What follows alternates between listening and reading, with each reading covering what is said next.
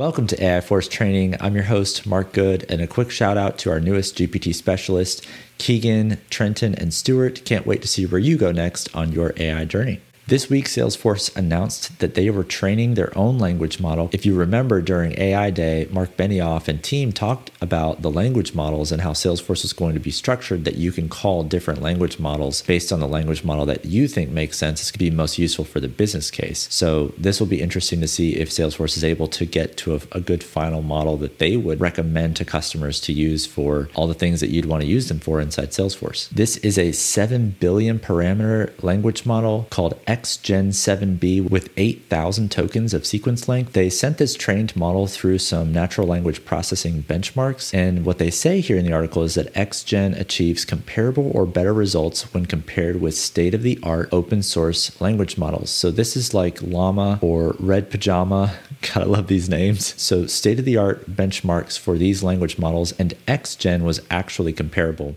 Salesforce announced something that I thought was really intriguing during the London World Tour, and that is the Prompt Studio. So it looks like Salesforce is gearing up to deliver this Prompt Studio where you can go in and create your own prompt templates, and there's a nice demo video. There's some more details. She actually goes in and creates a prompt and then tries it out on the actual playground on the left-hand side, and then goes through and generates a response on the right-hand side. They do show that they're using that GPT 3.5 Turbo model.